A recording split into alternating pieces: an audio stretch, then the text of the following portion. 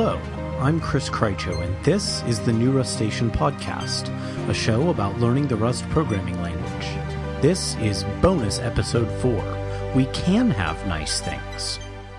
First up, some news, and there's a bunch of it this week.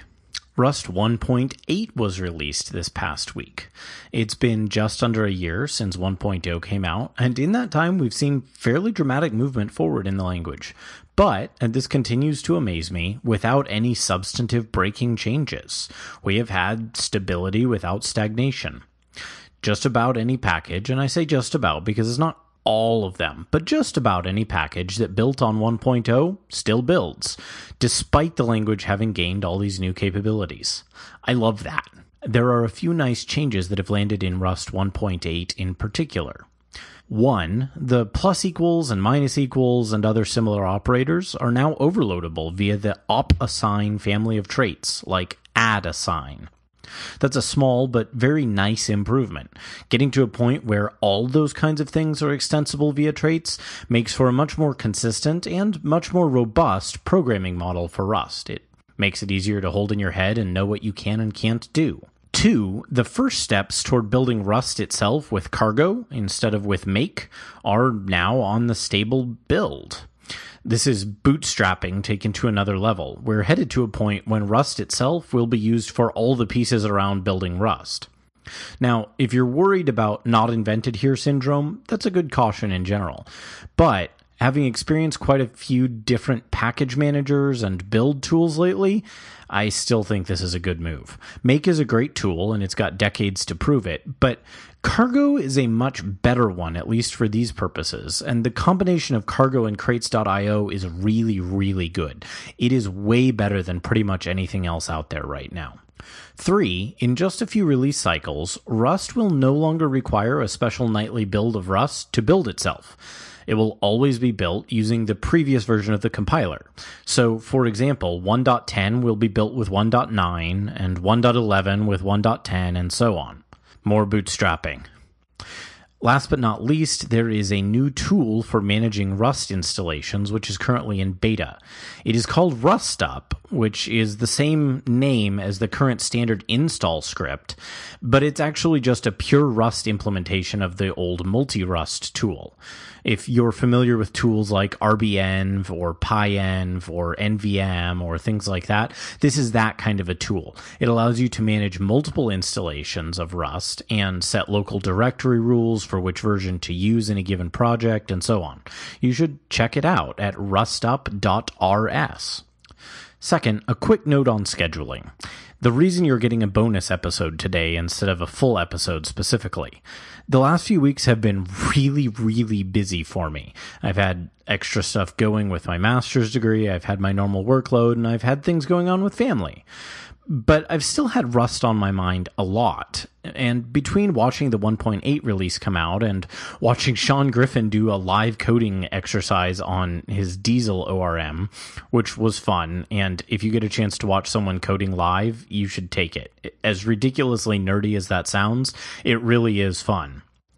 And then, last but not least, by comparison with all the JavaScript I've been writing for my day job, I've just had a lot of Rust on my mind. So, here, a bonus episode. And the strings episode I plan to record this coming weekend, so you'll still be getting it soon. As I said, I've been writing a lot of JavaScript, and specifically a lot of Ember.js for my day job. And I like Ember.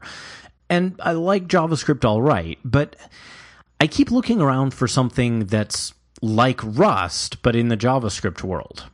There are plenty of compiled to JavaScript languages out there, everything from CoffeeScript, which kind of kicked off that whole trend, to TypeScript, which pretty strongly shows the influence of the .NET and C# team from which it's coming, to Elm and PureScript, which are both heavily inspired by Haskell.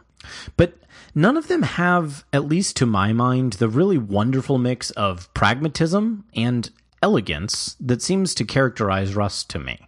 Rust is a fairly unique mix. It has that extremely capable type system, it has performance on its side, and it has what we often call ergonomics, how it feels to use the language. And that's not any one thing in particular. It is syntax and semantics. It's having a strong but expressive type system.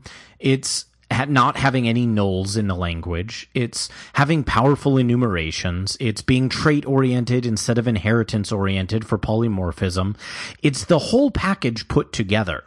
Basically, as a result, every day I write JavaScript and I look at the alternatives, or even at other fairly solid languages like C#, and I come away more impressed by how well designed Rust is. People often wonder what the best way to learn a programming language is, and the answer you often hear is just use it. But how? How do you start? Especially if it's not something you can use day to day for work, though we'll come back to that in a minute, or if it's a case where you don't have a specific project in mind for it. One of the best answers I have found increasingly is use it to build all the little tools you need for other projects. So a colleague noted that the way he learned F# in a way that finally stuck was using it with the Fake tool to write and now maintain a bunch of our in-house tooling for builds. You can do the same kind of thing with Rust. Just write something in it. Because as much as Rust gets pegged as a, quote, systems programming language, unquote, because it has this ability to do low-level work, the truth is that it's also just really good in its own right for general programming tasks. So over the weekend, I saw some posts on Hacker News about the Rust 1.8 release, and interestingly, I saw a number of commenters hitting on this same idea, this same theme. They noted that they'd been using Rust more and more for the kinds of small projects where they once would have defaulted to something like Python. Between how solid Cargo is for package management and builds, and the fact that once you get a Rust binary to compile, a lot of times it already does exactly what you want it to, you have a pretty powerful combination there. And it's also the kind of thing you can just install and run on any platform. And anyone who's spent time trying to distribute, say, Python or Ruby programs knows how valuable that is. Not having to install a runtime to install a program is a really big deal.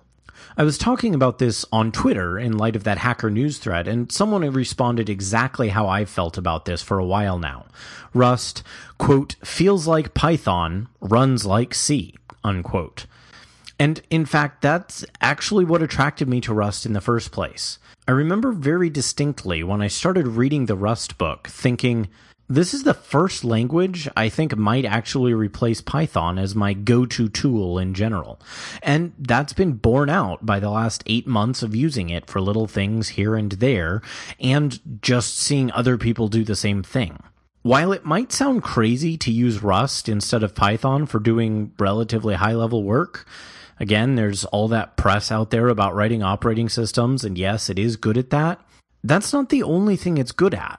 The type system and the good compiler mean that Rust is versatile and it's capable in all sorts of domains. So next time you need a utility to do one little thing on the command line, write it in Rust. You may be surprised at how straightforward it is, and you'll almost certainly learn things about using Rust, and you'll probably come away with a better appreciation for just how well designed the language is. I certainly have, and I intend to keep doing so. And if you're on the fence about learning Rust, that's actually a great way to get a feel for what the language is like day to day as well. So I commend it to you. Thanks to Hamza Sheikh, Chris Palmer, and Vesa Kailavirta for sponsoring the show this month. You can see a full list of sponsors in the show notes. If you're interested in sponsoring the show, you can set up recurring contributions at patreon.com/newrustation, or you can give a one-off contribution at Venmo, Dwala, or Cash.me, or you can just get in touch with me directly. You can find links to those, as well as to the discussion threads I mentioned, at newrustation.com. You can also follow the show on Twitter at newrustation, or you can follow me there at Chris Krycho. You can, of course, help others find the show by rating and reviewing it on iTunes, recommending it in some other podcast directory, or tweeting or posting about it on other social media, or, of course, you can just tell a friend. Please do respond, say hello on social media, in the thread for the episode on the Rust user forum at users.rustlang.org, or you can just shoot me an email at hello@newrustation.com. Until next time, happy coding.